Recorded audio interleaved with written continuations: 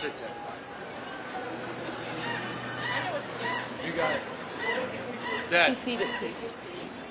And then Joan will introduce everyone. Thank you.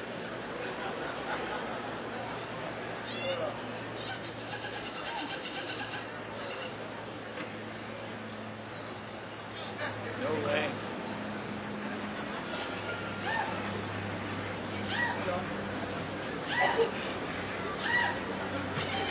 Good morning, everyone. I am Joan Chen, and it is truly my great honor to welcome you to the inauguration of Gavin Christopher Newsom, the 42nd Mayor of the City and the County of San Francisco.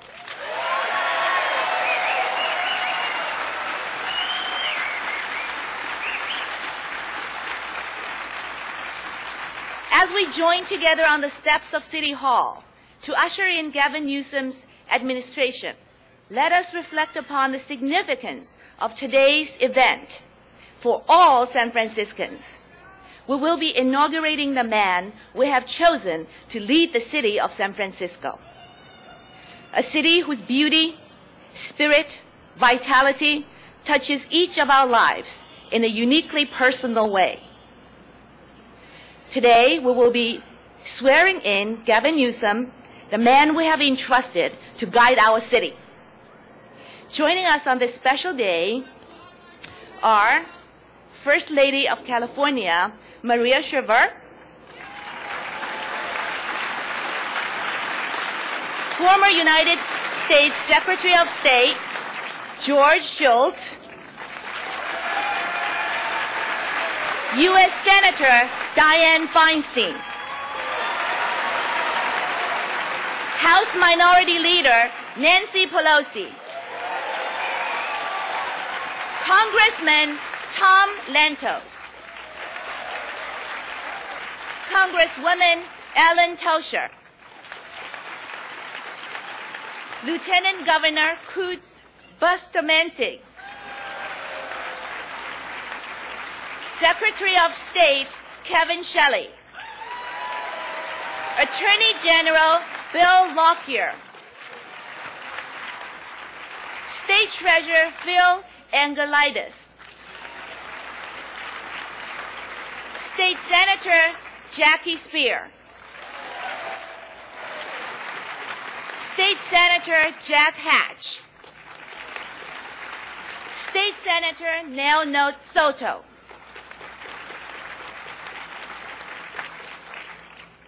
State Senator Marco Antonia Fireball, State Senator Kevin Murray, Assemblyman Mark Leno, Assemblyman Jean Mullen,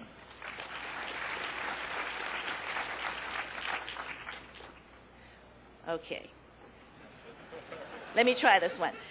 Assemblyman Lou Pappen? Have I got it? Assemblyman Joe Smishon?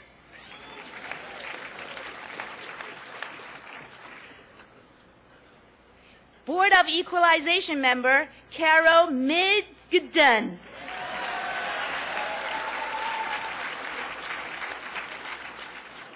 President of San Francisco Board of Supervisors, Matt Gonzalez. Supervisor, Tom Emiano. Supervisor, Chris Daly. Supervisor, Bevan Dufty. Supervisor, Tony Hall. Supervisor Fiona Ma. Supervisor Sophie Maxwell. Supervisor Jack McGoldrick. Supervisor Aaron Peskin.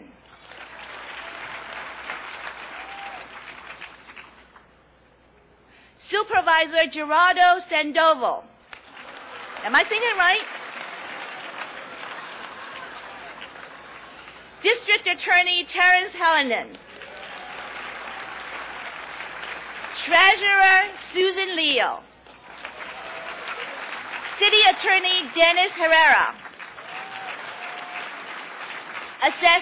Assessor Mabel Tang, Public Defender Jeff Adachi, Sheriff Mike Hennessy, District Attorney-elect Kamala Harris,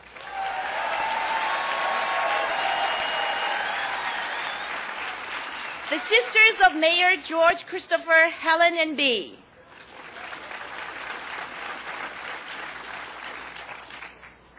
Mrs. Joseph Aliotto, Mrs. George Moscone,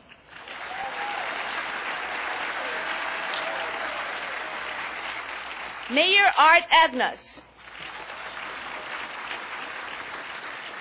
and Mayor Frank Jordan.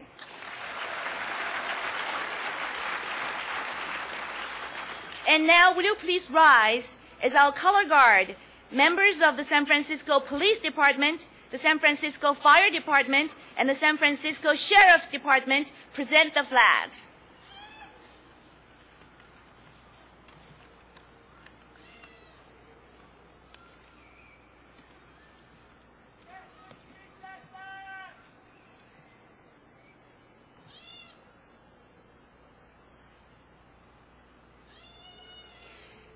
I am now honored to introduce two veterans who courageously served our country in World War II and who will now lead us in the Pledge of Allegiance. Ladies and gentlemen, Fred Gomez and the President of the Buffalo Soldiers, Ulysses Moore.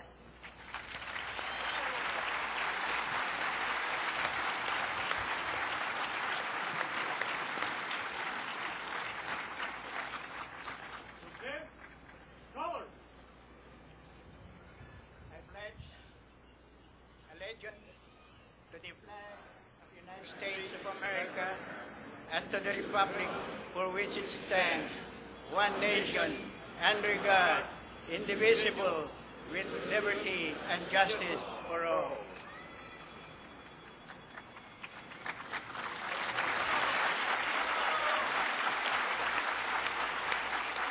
Please remain standing as one of the Bay Area's finest jazz artists, Paula West, joins us at the personal request of Mayor-elect Gavin Newsom to sing the Star-Spangled Banner.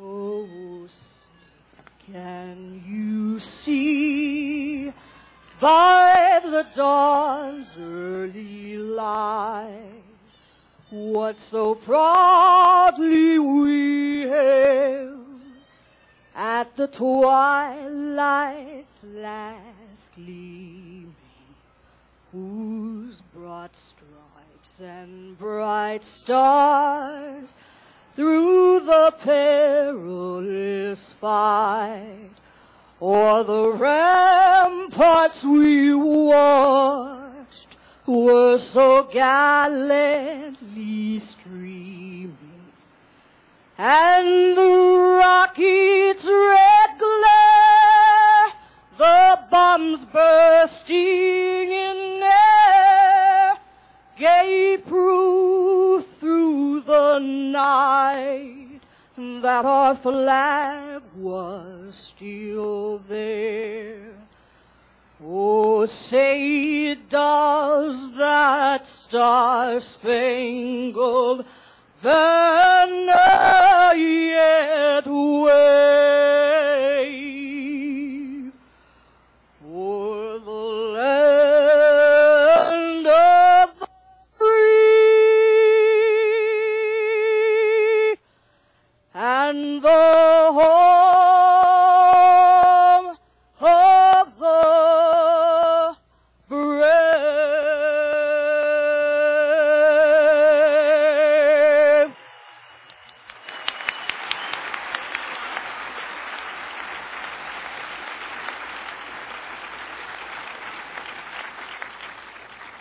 Please be seated. Right. Hey.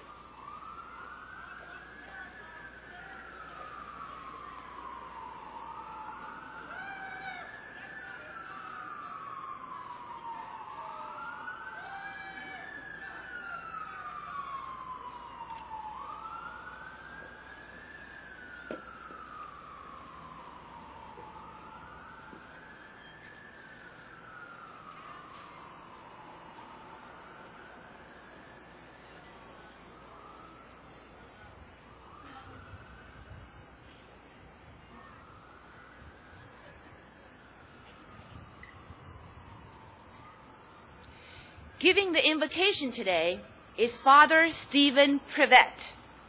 Father Prevet is the president of the University of San Francisco. And by the way, he also presided at Gavin and Kimberly's wedding. Ladies and gentlemen, Father Prevet.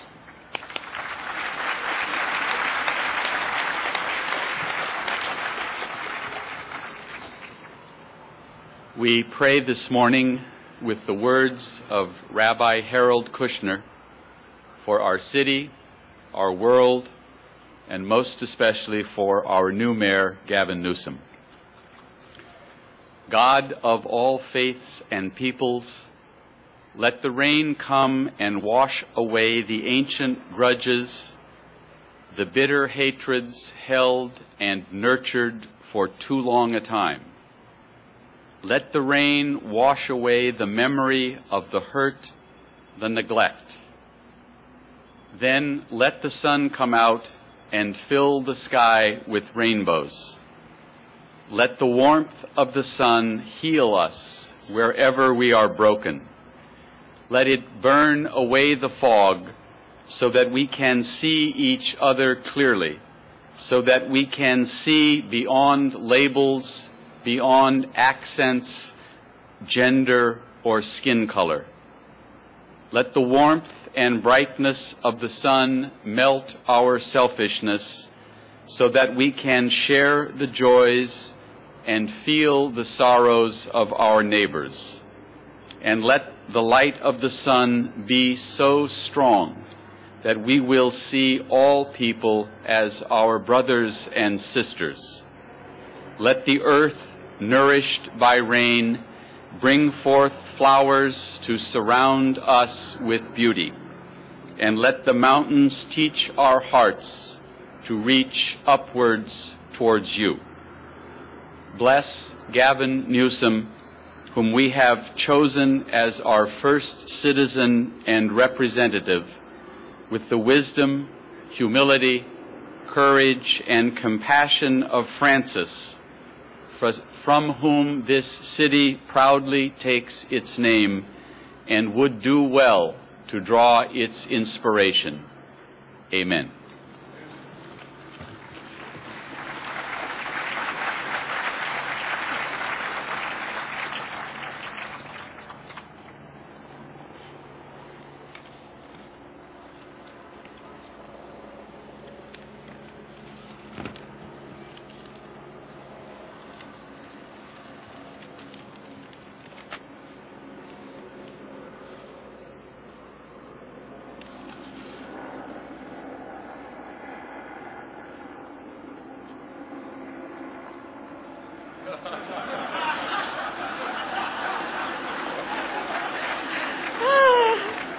I almost got a movie plot going here.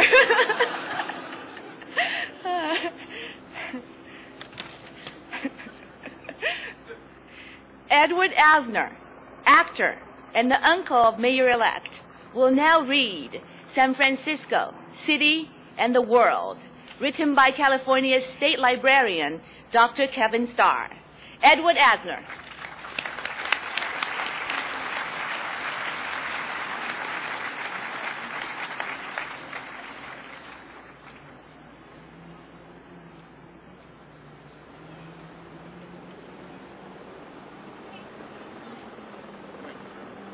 I'm going to take it with me. You want me to announce that? Due to the time element, we will do this magnificent bit of prose after the swearing in. Thank you.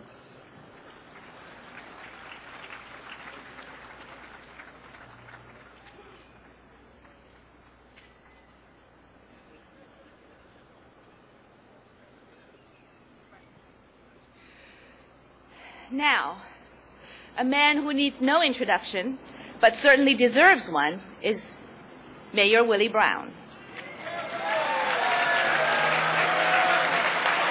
Mayor Brown has brought tremendous style and flair to the office of mayor and will leave a lasting legacy.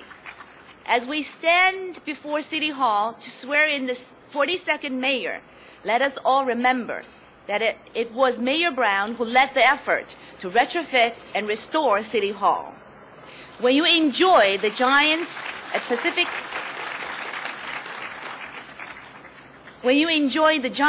Pacific Bell Park this spring, remember that it was Mayor Brown who played a pivotal role in ensuring that San Francisco finally had the world-class stadium it deserved. Pac Bell Park is now regarded as one of the premier baseball stadiums in the nation. Perhaps Mayor Brown's greatest achievement has been the diversity he brought to his administration.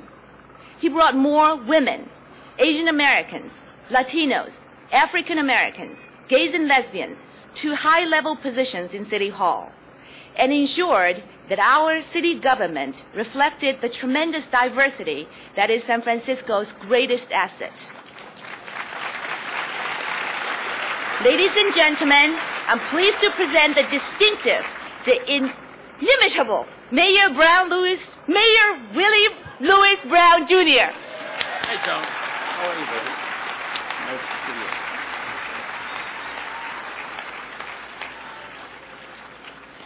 Mr. Mayor-elect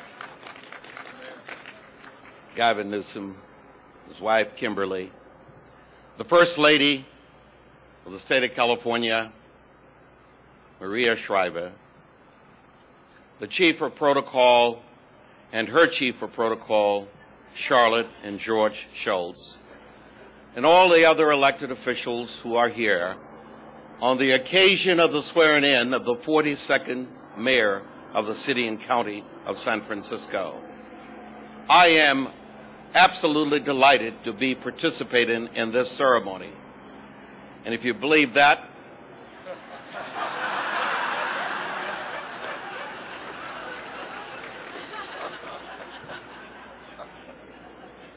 it is rather bittersweet, Gavin, that 8 years ago I stood before many of these San Franciscans and took the oath of office to become the 41st mayor. In the entire 8 years, I have tried desperately to figure out how not to allow there to be a 42nd mayor. I obviously have not succeeded. And I tell you, Gavin, you ought to try to make sure there's not a 43rd. This is absolutely the best job anyone could ever want. This is a magnificent city. I take great pride and joy in having served as the 41st mayor, and I pass that pride and joy on to the man whom I supported to succeed me in this position. He is a very special person. At 36 years of age, with a full set of brains, he should be, by all accounts, one of the greatest mayors this city has ever had.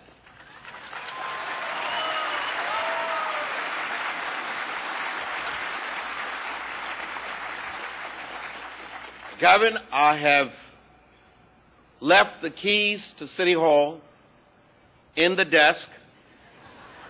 I have left instructions, as the Phantom of the Opera has done in his operation.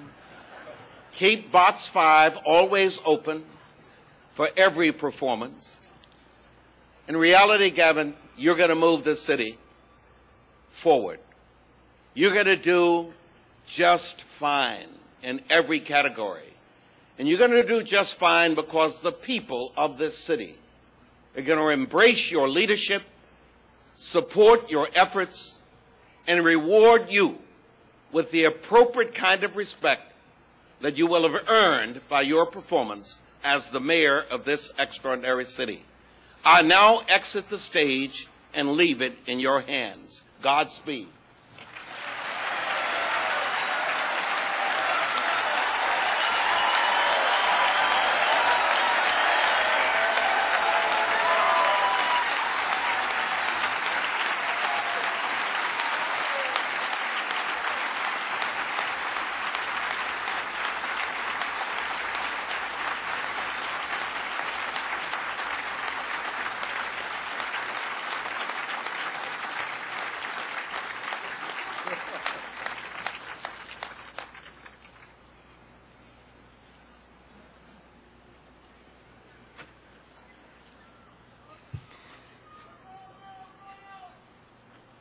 The swearing-in ceremony of Mayor-elect Gavin Newsom will be officiated today by his father, Judge William N. Newsom, a former United States Appellate Court judge.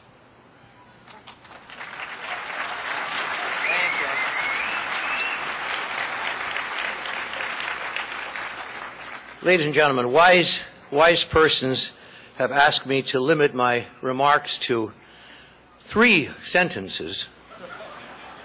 No specification as to the length of the sentence. And, comma, I will comply.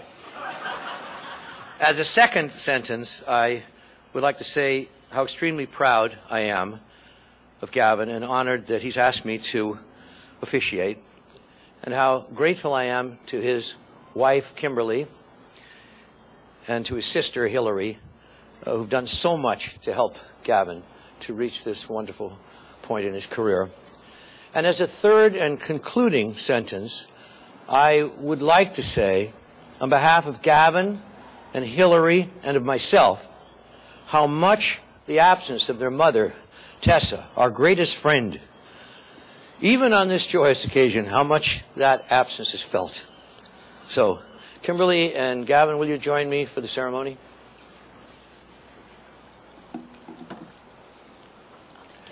Yeah. Right here. I'll move over there. Yeah. I think we'll do it right here. Yeah, I'm just going to get my. I have to have this.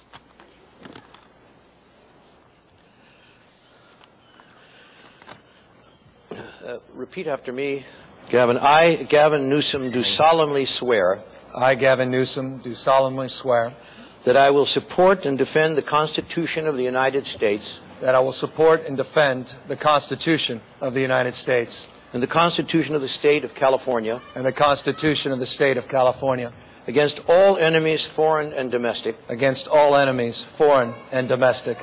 That I will bear true faith and allegiance to the Constitution of the United States. That I will bear true faith and allegiance to the Constitution of the United States. And the Constitution of the State of California. And the Constitution of the State of California. That I take this obligation freely. That I take this obligation freely. Without any mental reservation or purpose of evasion. Without any mental reservation or purpose of evasion. And that I will well and faithfully discharge. And that I will well and faithfully discharge. The duties upon which I am about to enter. Which I am about to enter. And during such time as I hold the office of Mayor of the City and County of San Francisco. Which time I hold the office Mayor of the City and County of San Francisco. So, well, I think now that you've taken the oath. It's official. Thank you. Official. Congratulations. Thank you all. Thank you. Thank you. Thank you. Thank you.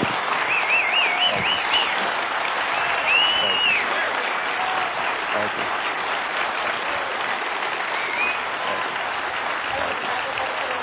Yeah. Thank you. Shall we sit down? Yeah.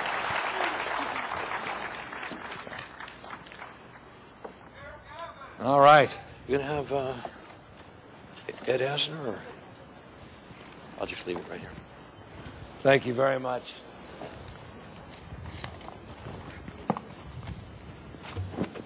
Thank you all very, very much.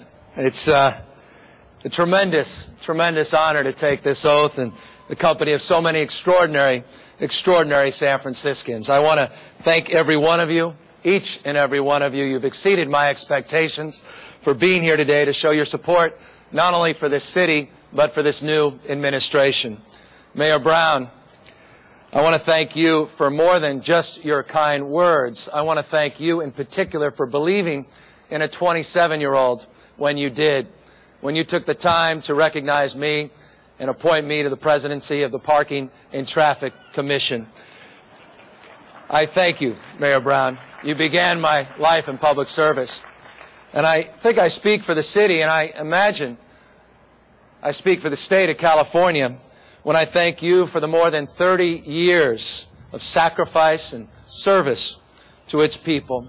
Your accomplishments have made life better for literally millions and millions of Californians, and you have made life better, I know this, for the people of the city and county of San Francisco.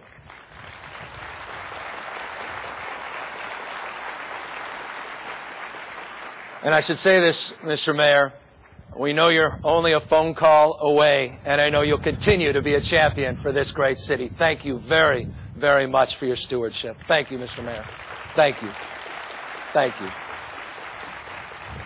You know, to take the oath of office of America's greatest city from your father is clearly more than an honor. To stand here with my sister and, of course, all of our family, Kimberly, your father, and your brother, Tony, is a moment clearly I'll never forget.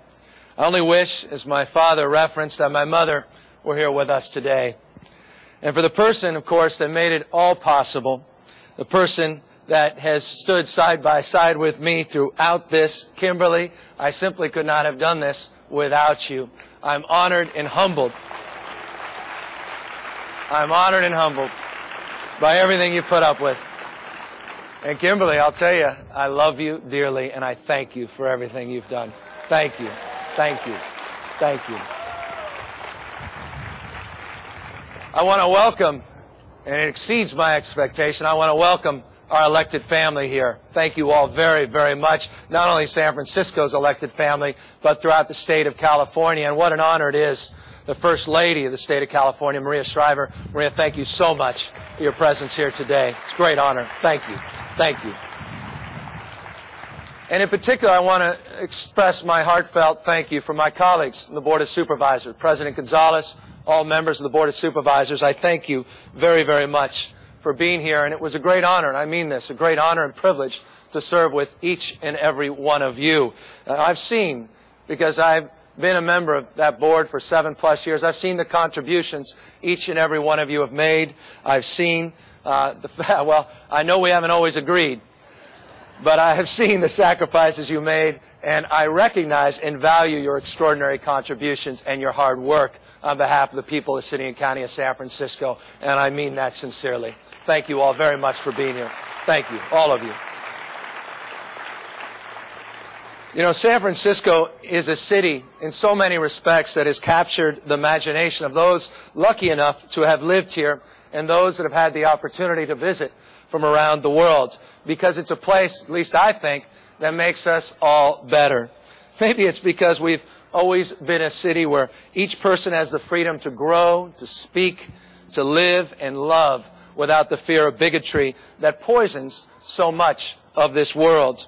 You know, the Native Americans who first made their land, this land, their home, described it as nearly a paradise.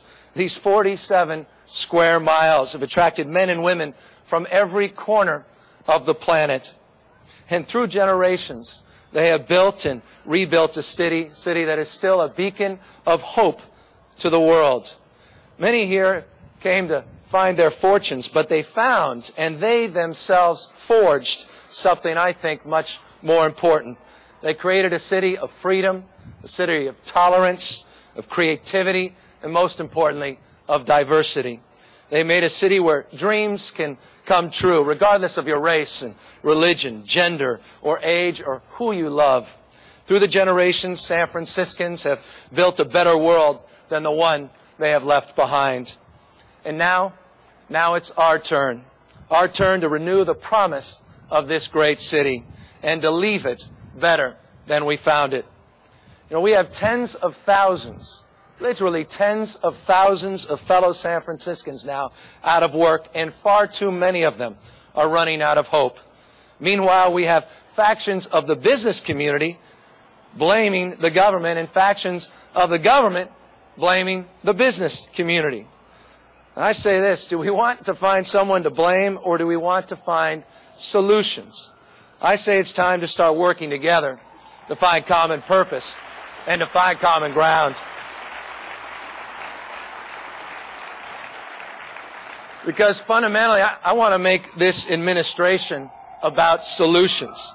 I think we've proven in this city that we can fight each other to a draw. We know how to stop things. I think that's for sure. Now the challenge is to start a process for change that will help us unite around proven ideas. It will be much harder. It will be much harder than all of us than the status quo, because it's easy to be against something. It's easy to blame. it's easy to stop. The easiest thing in the world is to decide that we're right and they're wrong.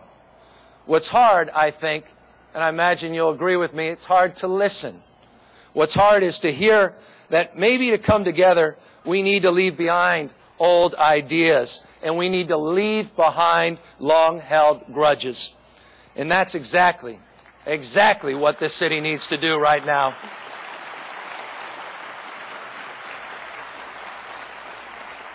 You know, we got to get our economy moving again. We need to work with those. In an effort to do that, we're going to need to work with those that can create high-wage jobs. And we need new investments. We need new investments in our infrastructure. And we need the revenue to pay for it. We need both. And I think in order to do that, we can, of course, try to solve the problems together, or we can, again, try to stop each other. And I think it's time that we put aside the simplistic rhetoric and we start working towards real solutions. And I don't think for a second, I'm not naive, I don't think this for 1 second that this is going to be easy.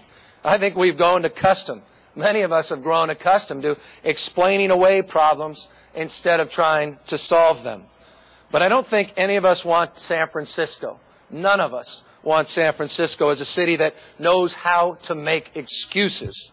I think we want to leave behind a city that isn't afraid even to solve the toughest problems. Tough problems like homelessness. We simply won't remain a beacon for the world if we turn our backs on the despair and deaths in the streets. I have a real plan for change. We have real plans for change. Real plans for change. And I'm going to work every day, each and every day, to implement those plans. But I'm going to do more than that. I don't pretend to any of you to have all of the answers. But I also don't accept that there are no solutions to the issue of homelessness. There are certainly solutions out there. I'm going to work today, tomorrow, and every day to forge common purpose to address this issue. I will work with every activist, every interest group, every ideology, and any individual that can present an idea that works. You know, some of the opinion that if we can solve this problem, we can solve any problem. And for a city that works, I think only way we can do it is start working together, and that's exactly what I intend to do. I'll work every day to solve problems, big and small. I won't give up, I assure you. I will not give up until our streets are not only clean, but our streets are green.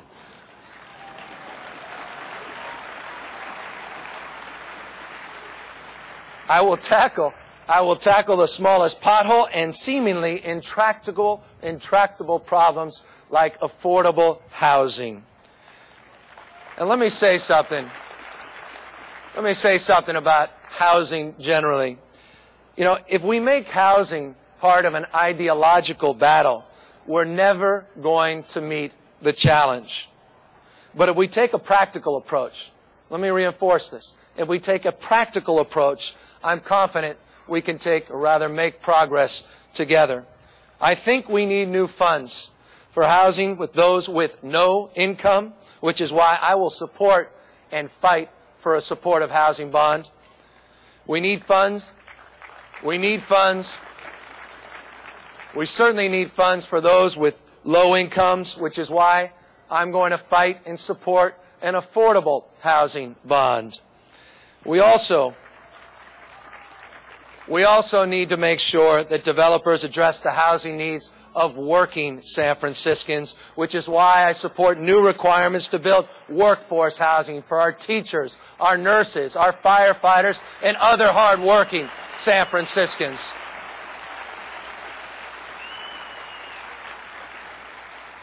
You know, we can stop each other, or we can start solving these problems together.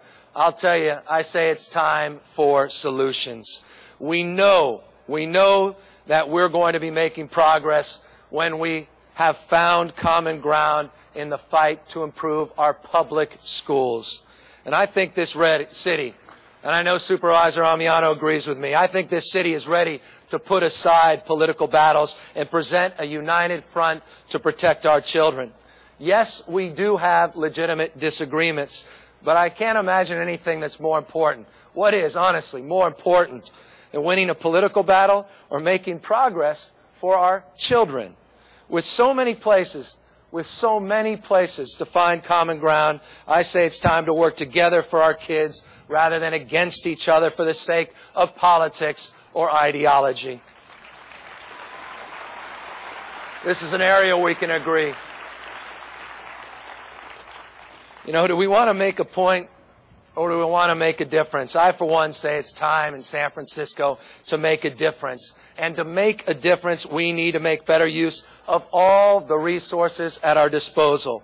We have a large city government, and I say we have a large city government full of outstanding individuals. But to solve these tough problems, we need to make sure that the problem solvers have the right tools for the job. And I wish to make sure that they do. Tools like CompStat and CityStat, a 311 helpline that will reconnect our residents with the people that serve them. These tools are by no means evolutionary. I think they're simply revolutionary because they're based on a simple principle. That's accountability. You know, I didn't run for mayor, and I think many of you know this. I didn't run for mayor to deflect responsibility. I ran to take responsibility. And I want my administration and each and every city employee to be accountable to all of you. This administration, in our administration, we're not going to find excuses. We're going to find solutions. And we're going to find the very best and the brightest people in this city and this nation to help implement our plans. And we're going to make sure that city government serves every resident without regard to who they are or who they know. And I want to make this clear. I mean that. I want to make this clear. If you work for this city, I want to make this crystal clear. If you work for this city, you work for everyone. Not the lobbyists, not the consultants, not the permit expediters, but for everyone. Everyone. Everyone.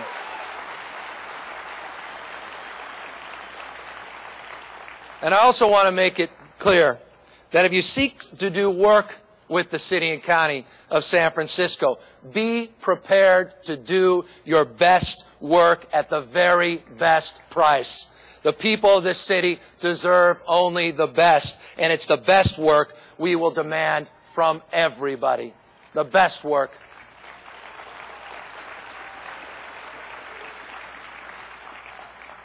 Our generation of San Franciscans has inherited a great legacy, and we certainly inherited great challenges.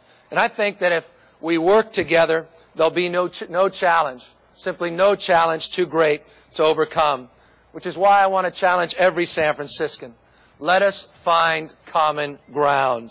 Homelessness, affordable housing, high-wage jobs, safe and stable neighborhoods, clean streets, promoting a creative city, excellent schools, excellent parks and playgrounds, a clean and sustainable environment, and a cleaner city government. We know the challenges. We know we can stop each other. What we have yet to demonstrate is, as a generation of leaders, the ability to put aside party, to put aside partisanship, to put aside petty differences, and to find common purposes. I will have the great privilege of serving this city as mayor when we celebrate the 100th anniversary of the Great Quake. And obviously, I don't think we need to mark this occasion because of the disaster, but because of how San Franciscans responded to that terrible trial by fire. They set a standard and they set an example.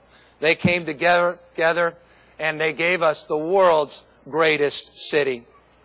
And today, clearly, our city is rocked by the shocks and aftershocks of terrorism, economic uncertainty, and a world where the values of tolerance are challenged. So now it's our turn. Our turn to show that we can restore this city. Our turn to show that we can extend freedom and tolerance and respect to every San Franciscan. Our turn to show that we can put aside our differences. If we can do that, then our generation will have done our part to preserve and enhance this special place. I think we're ready for the job. I know I'm ready to get to work, and I'm ready to work with everyone. I want to thank you all from the bottom of my heart, each and every one of you. Thank you for being here. Let's work together and let's get this job done. Thank you all very, very much. Thank you. Thank you. Thank you. Thanks, sir. Excellent. Outstanding. Thank you. Excellent. Thank you. Thank you.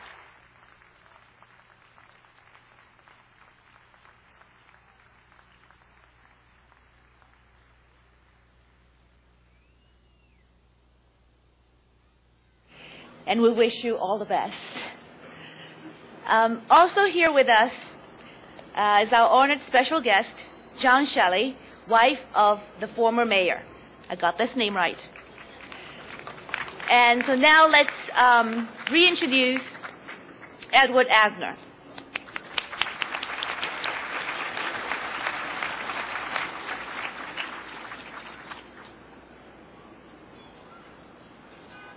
Thank you. Judge Newsom, Mrs. Newsom, Mr. Mayor, I believe you. Throughout the millennia, from that infinitely long ago moment in geological time when it was created, the peninsula, later to be called San Francisco, waited and waited and awaited its destiny. True, it was an end unto itself. All nature is. These 46.38 square miles of rocky outcroppings, mountains, savannas, and sand dunes centered by modern reckoning on latitude north 37 degrees, 48 minutes, 10 seconds, and longitude west 122 degrees, 26 minutes, 27 seconds. It might have, for thousands and thousands of years, the sea fog obscured the coastal regions in the early morning and were burned off by midday. For thousands and thousands of years, the occasional herd of tule elk and the occasional grizzly bear roamed the peninsula, and great white seabirds, herons, egrets, pelicans stood watch on the marshy north shore. Then again, thousands of years ago, by modern reckoning, lost in the mists of time, human beings took up intermittent residence on the interior shores. The Costanoan, Ohlone, and Miwok peoples, by modern reckoning, hunters after small game and shell gatherers, leaving behind, as the centuries rolled on, mounds of seashells testifying to innumerable seaside feasts.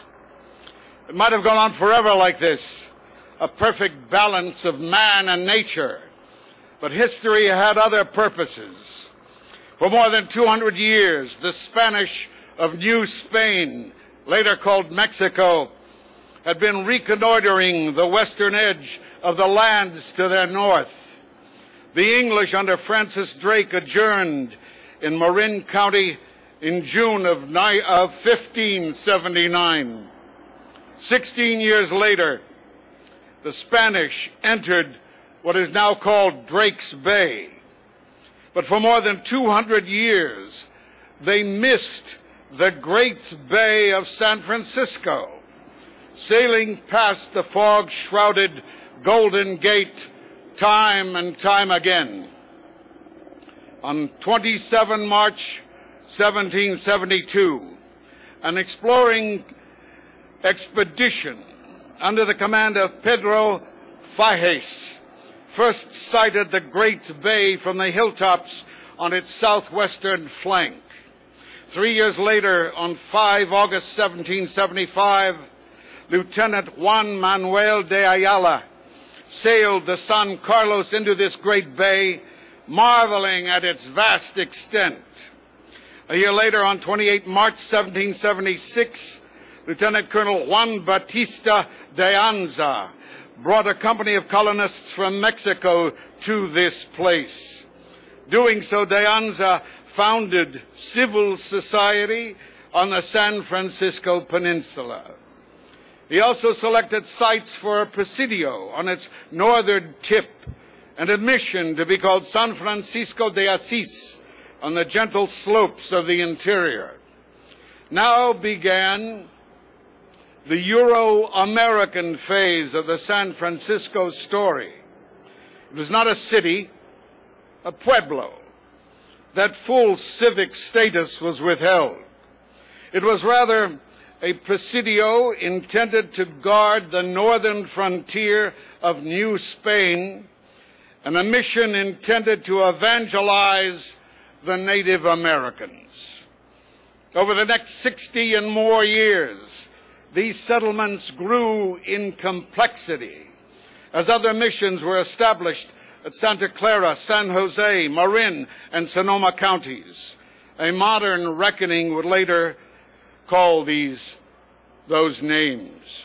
And especially after Mexico declared its independence from Spain in 1822, rancheros laid claim to the great hills and valleys of the San Francisco Peninsula itself and the vast hinterlands surrounding the bay.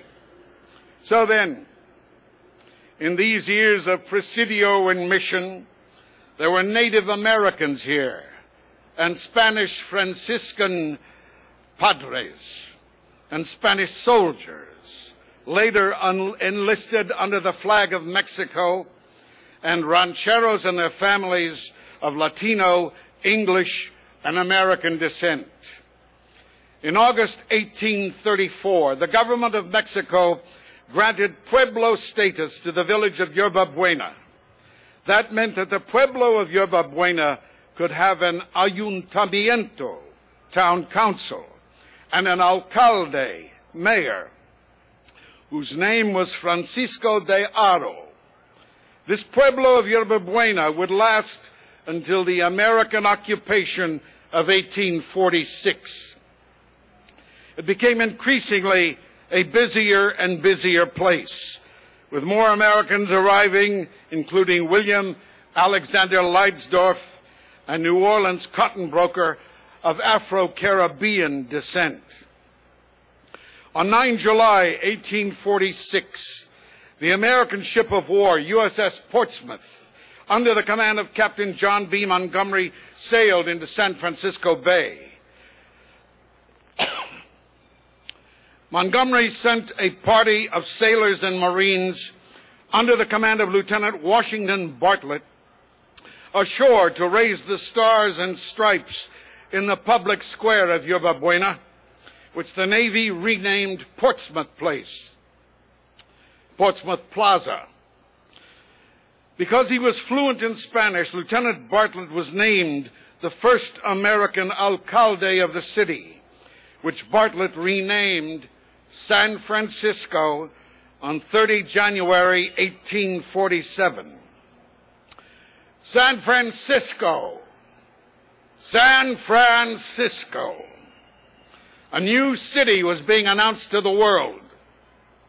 True, it was only a simple frontier settlement on the northern shore of an unsettled peninsula, but it was a city. The direct heir in organization, aspiration, and community to 5,000 years of urban development. That very same year, 1847, the Irish-born civil engineer Jasper O'Farrell laid out the plan for the new city, a plan that has endured to this day, and named many of the streets of the downtown names which have also endured.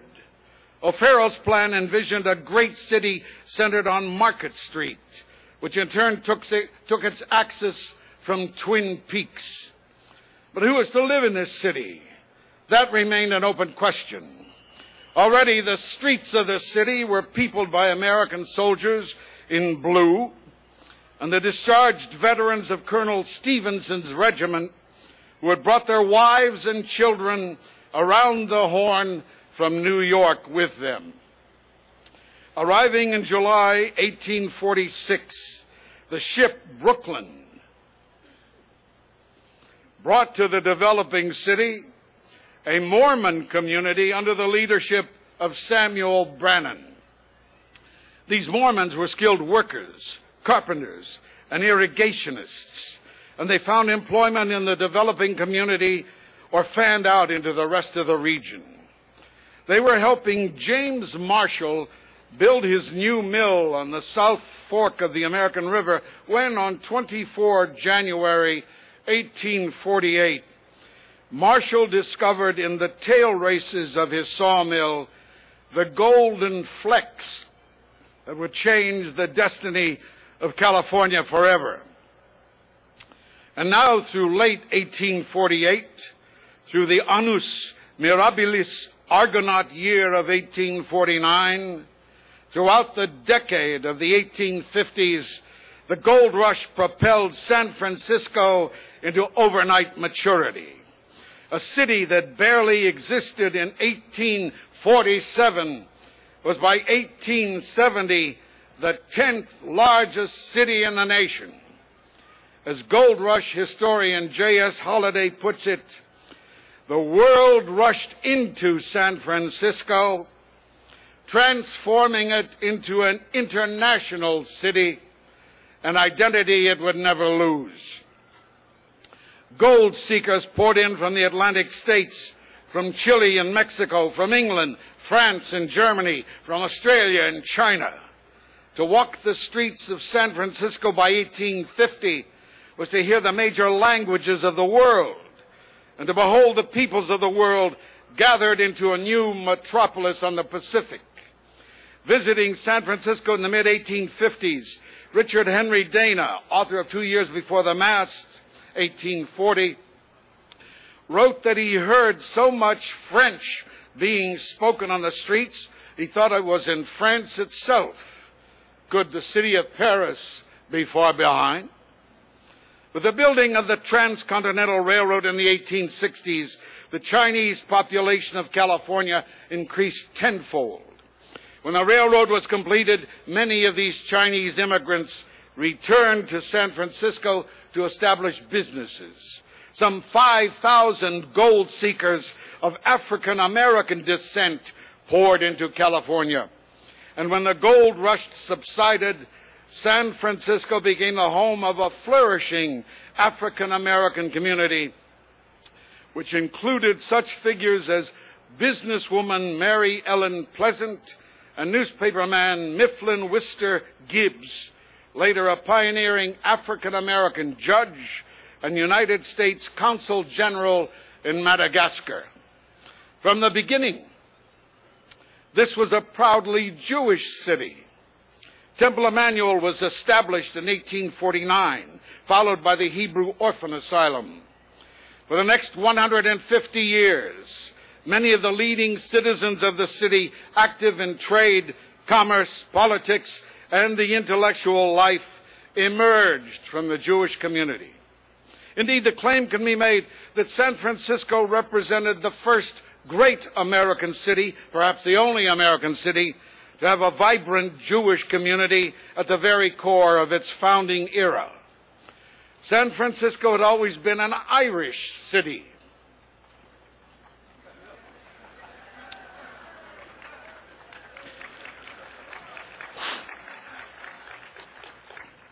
Indeed, the Irish, along with Yankees of Anglo-American stock, were the predominant people of this city in its early years, dominating its politics. San Francisco remained an Irish city through the 19th century and the first half of the 20th century as well. The Irish lived atop Nob Hill, the Silver Kings, and south of Market, the workers of an industrial city. In time, Irish families would settle in Hayes Valley, the inner Richmond, and following the opening of the Twin Peaks Tunnel in 1917, the newly established West Portal, Sunset, and Lakeshore.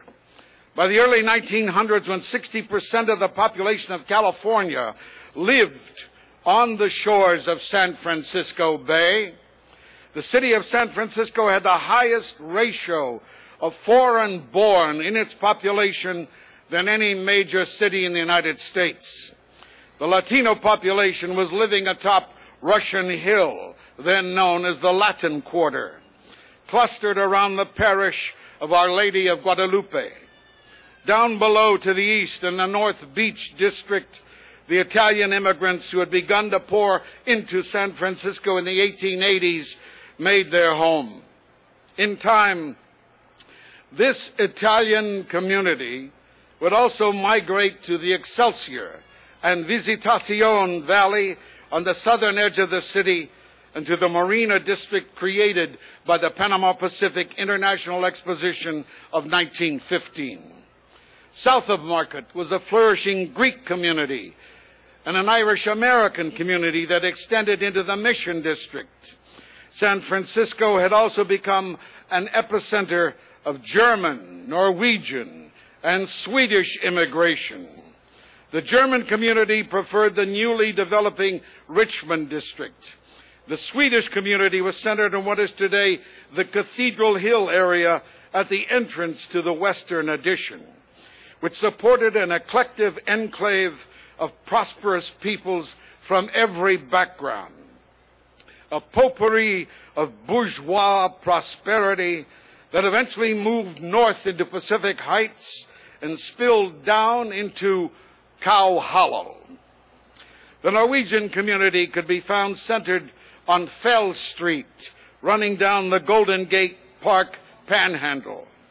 When there were political disturbances in the world, San Francisco paradoxically seemed to benefit in terms of the growing diversity of its peoples, as the city became the haven for those fleeing violence elsewhere. The Russian Revolution and the Civil War that followed brought a talented Russian community to the city, many of them by way of China. The Second World War augmented the African American population of the city as African Americans moved west to take up vital defense jobs. To San Francisco in the 1950s came a large number of Palestinians, many of them from the city of Ramallah. The reformation of American immigration laws in the 1960s would augment the already present Chinese and Filipino communities and also bring to the city welcome citizens from Malaysia, Thailand, and other parts of Southeast Asia. The American involvement in Vietnam would eventually transform parts of the Tenderloin into a little Saigon. The insurrections and suppressions of Central America in the 1970s and 1980s transformed the Mission District into a flourishing Salvadoran and Guatemalan community. Indeed, the question can be fairly asked, were there any peoples not represented in San Francisco?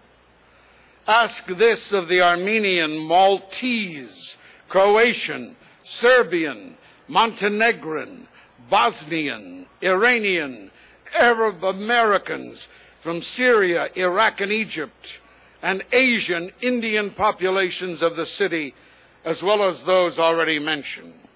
Each of these communities, in one degree or another, came to San Francisco because of disturbances in their native places. In the city of St. Francis, they found the peace and security that had eluded them elsewhere.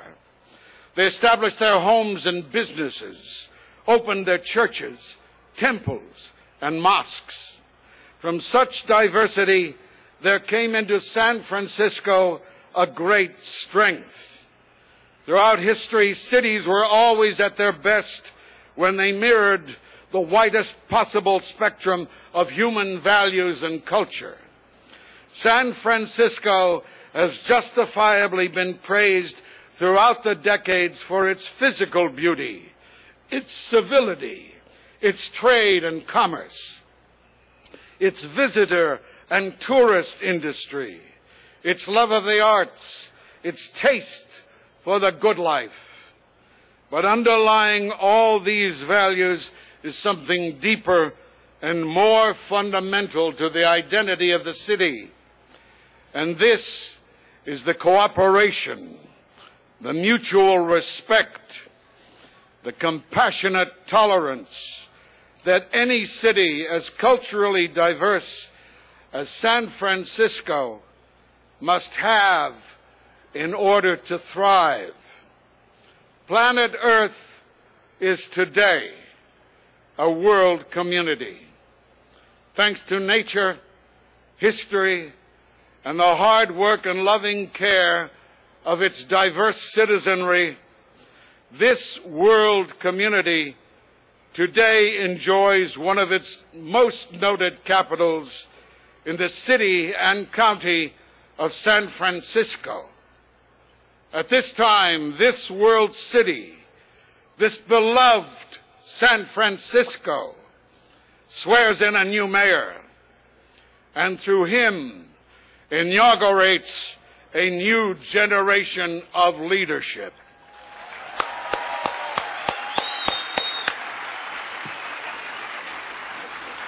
Sorry.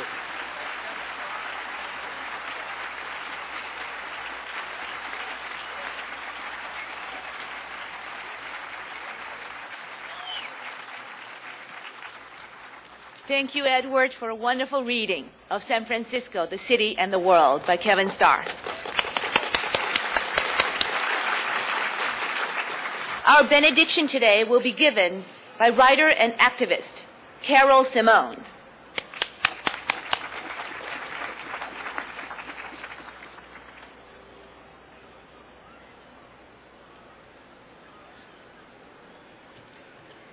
As we come full circle now in this celebration of the inauguration of our wonderful new mayor, let's join together in a special blessing. Divine Spirit, we, the people of San Francisco, entrust the soul of our beloved city to you, Mr. Mayor, to caretake and protect. We pray that your journey be infused with light, that your health and spirit soar with continuous strength and stamina, that you arrive in each moment with gratitude and freshness. We call on the Creator to assist you in meeting the challenges of this great city with courage, innovation, and compassion, that you inspire solidarity and interconnectedness from City Hall into the community, from the Mission to the Marina, from the Golden Gate Bridge to Chinatown, and from the Tenderloin to our great mother, the Pacific. We ask that you remain open-hearted, Mr. Mayor, to the voices of those who are suffering and alone. May your love of adventure, devotion to service, and sense of humor sustain you. Mayor Newsom, take great care as you meet your appointment with destiny. And in the small hours, may you take sanctuary in the universe that silently waits within you. Finally, when you walk the sacred turf of this magnificent city, stay present, breathe deep, imprint peace with every step. God bless you.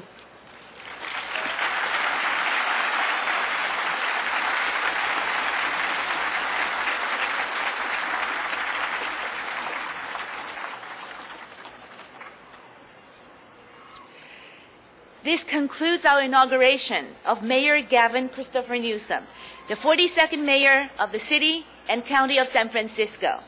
He would like now to invite you to join us inside City Hall to meet him in his office and to have refreshments in the North and South Light Courts. Thank you.